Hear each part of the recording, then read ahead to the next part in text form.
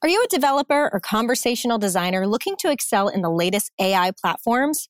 Or maybe you're in marketing looking for the latest in audio branding and customer engagement. Or maybe you're a startup, a business owner, an investor, or simply want to know about the future of voice technology.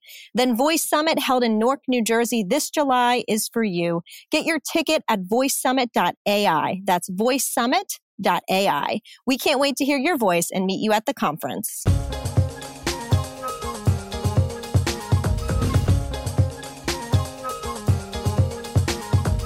In this week's episode, James Poulter speaks with Emerson Sklar, the Director of Voice Services at the testing and quality platform Applause, one of this year's Voice 19 sponsors. Emerson heads the team's solutions for voice testing, working with enterprise brands to help them improve their voice experiences through testing with real people in real time. In this discussion, James and Emerson discuss whether we are seeing new design frameworks emerge in the voice space and the power of knowing your customer when designing for voice. So I am joined today by Emerson Sklar, who is the head of voice solutions. I think I'm getting that right, at Applause. Emerson, thanks so much for taking the time to speak to us on this week's episode of Inside Voice. How are you doing? I'm doing well. Thank you for having me. And just tell us a little bit more about what your role is, how it came to be, and where does Applause sit in this kind of whole voice-first marketplace? Sure, absolutely. So like you had said, I'm the Director of Voice Solutions here at Applause. So what that means is I work with the broader team here at Applause to figure out what the best ways to support the growing voice market could be. They're very mature or potentially very immature organizations that we work with. At Applause, we have thousands of customers, predominantly on the traditional web and mobile side. And for the last several years, we've been working with many companies, Amazon, Google, many of the smaller secondary and tertiary players in the space, on trying to help them optimize some of their voice experiences. Historically, we helping companies, again, on the web and mobile side, historically leveraging this notion of crowdsourced quality, of testing with real people in the wild. And I saw over the last several years that it had a natural fit for optimizing some voice experiences. The fact that we have hundreds of thousands of people across every demographic, psychographic, acoustic characteristics that real people might actually have really does lend itself to some of the complexity in the voice space. But even internal to Applause, we really were not optimized for some of the nuances that voice provides. The fact that test cases are nearly infinite, that the complexity of testing is nearly infinite compared to web and mobile. The fact that while people may have these very varied ways of speaking, while they may have very varied profiles and vocal profiles, that we need to find people who actually represent real customers for our organizations, that actually speak the way that their real customers do. The fact that Amazon and Google are making changes to these platforms constantly, and a lot of companies don't really have insight into what those changes would be. So all of that represented, I think, for Applause, represented a really good opportunity to optimize our internal processes, then to be able to help companies optimize their voice development lifecycle.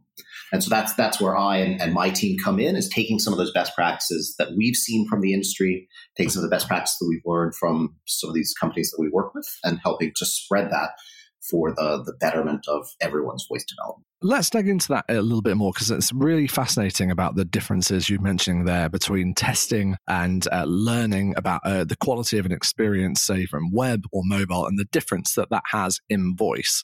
Have you guys, through all the different projects that you've been testing with clients, began to detect any major ways that we need to adapt our testing methodology for voice that is unique to, say, web or a mobile app? Absolutely. So unlike in web and mobile, where you can have an internal team or you can have an outsourced team that can reasonably execute test cases, can reasonably interact with your experience in the way that a real customer would. Brett Kinsella has a good anecdote that, like, everybody's thumbs look the same. And so if I'm trying to test a mobile app, you're trying to test a mobile app, we can all interact with it pretty similarly. But in voice, the characteristics of someone's voice, that natural conversational way of interacting, is vital to the experience. And so I can't test it the same way that you could test it, the same way that somebody in Texas or somebody in Boston could test it. All of those interactions are going to be very, very different, very much depending on the device, a person's personal experience, the acoustic environment that they're in, and the way that these voice apps are developed. And so I think very much lends itself to the need to have real world, what we call applause, the in the wild testing. So that's one piece, is that the acoustics are so vital, so important to the experience. It's tough to test in a lab. And it's getting infinitely more complex, right, as well, because we're seeing so many people now bring out new device classes. We're thinking about in-car, we're thinking about out in the wilds, as you say, whether that's integrated into other interfaces. So if someone's coming to Applause and wants to try these experiences, what could they expect in terms of working with you guys to actually be able to do that? That's a nice thing about having hundreds of thousands of people, is that we have every combination of device, operating system, local, native or non-native language. We have every possible combination of those that a company could possibly want, could need access to. And so you don't have to have in a lab or in a facility somewhere, you don't have to try and maintain the 10 different Echo devices and the 50 different Google Home devices and all the smart TVs and all the automobiles. You don't have to try and maintain all of those devices, because we have your real existing customers today who already own those devices themselves. So it drastically, that provides a pretty significant cost savings for many organizations, beyond just obviously the people and time savings of being able to scale this type of testing out very, very rapidly and very widely to be able to quickly get people results back.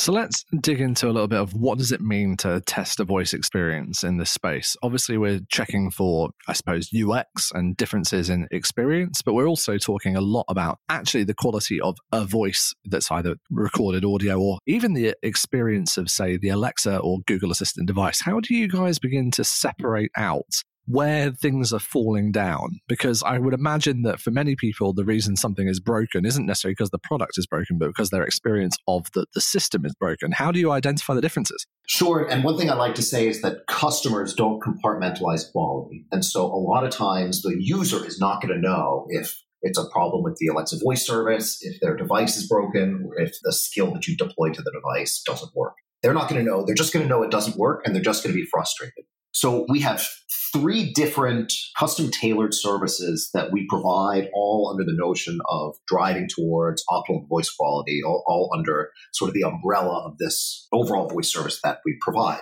The first is what we call dialogue verification. So it's not finding a professional tester, because oftentimes professional testers sound a certain way. They're going to interact with the voice experience a certain way. So it's not finding a professional tester, but it's finding somebody who is a perfect representation of a particular profile that your real users might represent.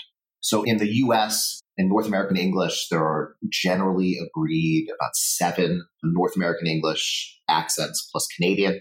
So finding people who have the perfect representations of those accents across ages, across genders, potentially across where they grew up. So even if their accent isn't a perfect representation of someone who stayed in an area, if they move from the Deep South again to Boston or something, how that could impact their voice. It's finding those people across a broad range of other characteristics that will influence their voice and having them speak to these devices, again, across any of the devices that your voice app might be supported on, and capturing what they said, capturing the results from the voice platform, capturing detailed logs, things that help the developers go back and troubleshoot it.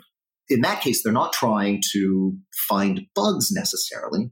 They're trying to find, are there interesting trends? Are there things that we can identify where it doesn't support a particular market that's meaningful to our brand? And so a good example of that, we worked with a major North American sports company, and we did some dialogue verification across dozens of participants in each of these different accent categories. And we found that in the markets where this sport is most popular, there was more than 1, sometimes more than 2 standard deviation worse ASR and NLU failure rate than in markets where the sport is not popular. You might sit back and say, okay, well, like that's not my problem. That's Alexa's problem, or that's Google's problem. There's nothing I can do about it. But it's pretty interesting that then when we start to dive in, we can see that specific intents that these people might try and exercise, specific built-in sample utterances that they might try and speak. The voice platform reliably misunderstands people with certain accents in a common way. So it reliably mistranslates some of the words that they are saying. And so as a developer, you can go and take that and say, okay, well, if I hear this what would potentially be gibberish. If I hear this stuff that is improperly translated, you can go and reroute. You can go and assign that so that it has the right result at the end of the day. And again, your customer is not going to know, oh, Alexa heard me say X, but I really said Y, because it gives you the result for what you intended. That's interesting, because are you saying actually that customers who are working with you, who are learning these different models and failure rates and where the utterances are breaking down, are they actually helping the platforms themselves get smarter as well? Is that data being fed back? Or how aware are Amazon and Google that these problems are beginning to exist now? Yeah, that's pretty interesting. I mean, we do for a lot of companies who are making their own voice platforms, we do a separate component, somewhat superficially similar, but a separate component, which we call utterance collection, where we're actually helping them capture hundreds of thousands of utterances from real speakers, capture that data on the back end to help build new voice models. And so in some cases, they are very aware. In some cases, they know, hey, I want to release to a brand new market, or I see that in a particular geography in a market that I already support, that my failure rates are much higher than is otherwise acceptable.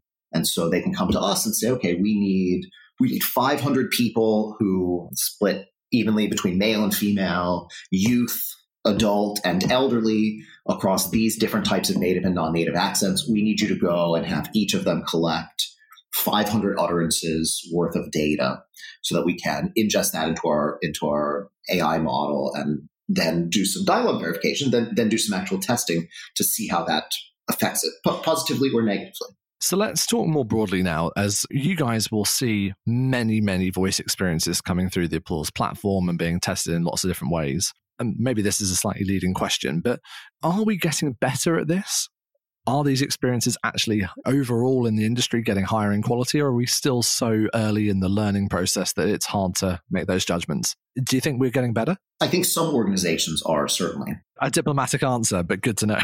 Yeah, I think a shift that we've seen is that, and this corresponds to a different service, or a different service that Applause provides meets this particular need. I think people are recognizing that whereas everybody knows pretty well what a web app should look like. Everybody knows how you lay out the buttons, what color schemes are pleasing to the eye.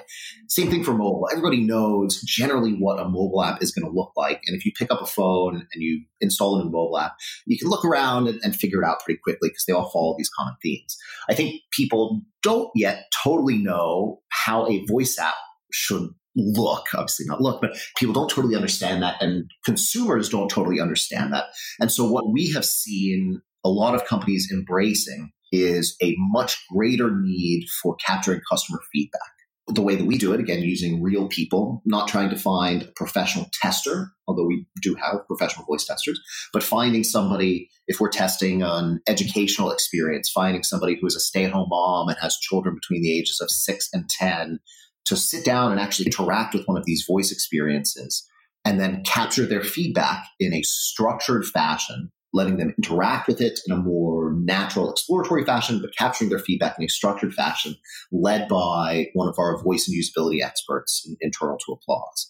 And so we find fascinating insight from that. Really every cycle, when we do dozens of these cycles every day for customers, each time we find just fascinating pieces of insight.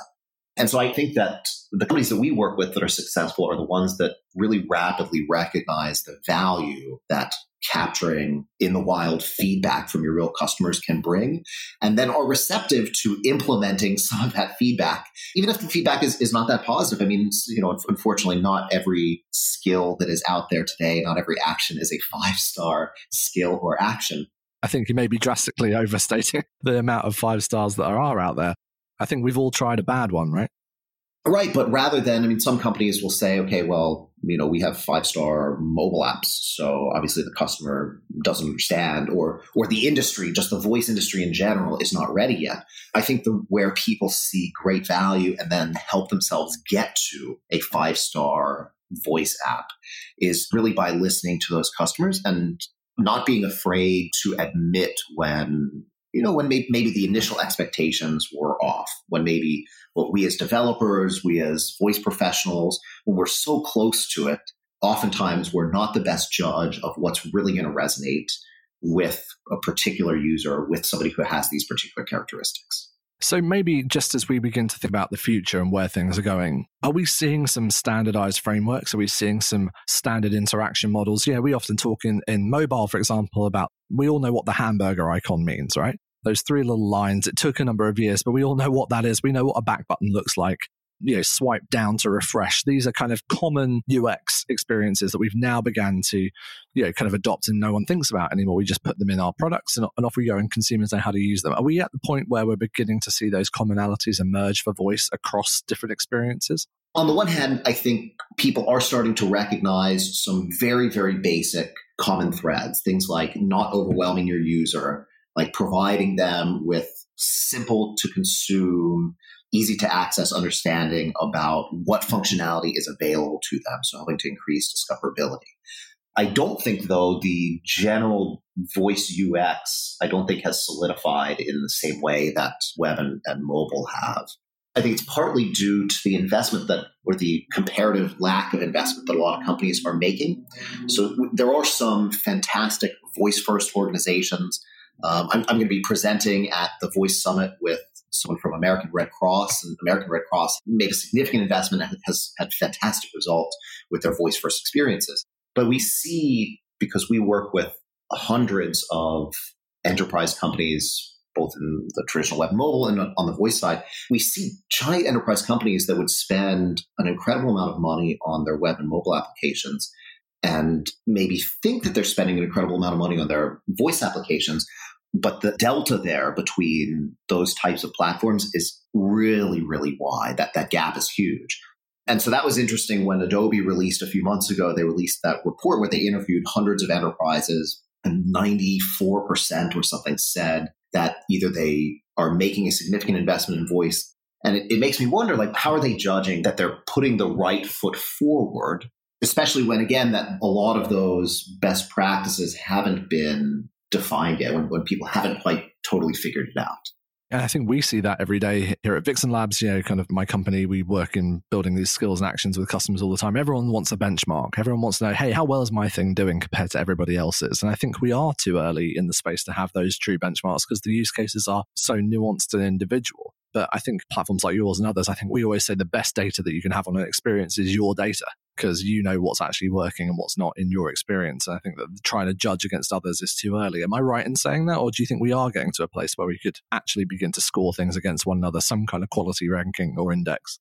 I think there are simple types of quality when, from just a pure usability standpoint, is your conversational model designed in such a way that it supports the common ways of speaking the phrases that you support, the common ways, common configurations or combinations of ways that people might say, might invoke an intent that you have implemented. So something like that is easy for an individual or an individual company to objectively measure, but difficult to compare to other organizations. But then from a more subjective type quality thing, I think it is a real struggle to have those comparisons. There's a really interesting retail company that we work with that has a daily affirmation built into their skill. A traditional retail company, you can say, hey, give me a daily affirmation. They'll say, oh, you look great, or have a wonderful day, or something like that. And at first I thought, that's an interesting, silly thing to build into a skill. I don't know that I would necessarily use it, but okay, that's an interesting thing. This is one of those fascinating insights we can get with real people.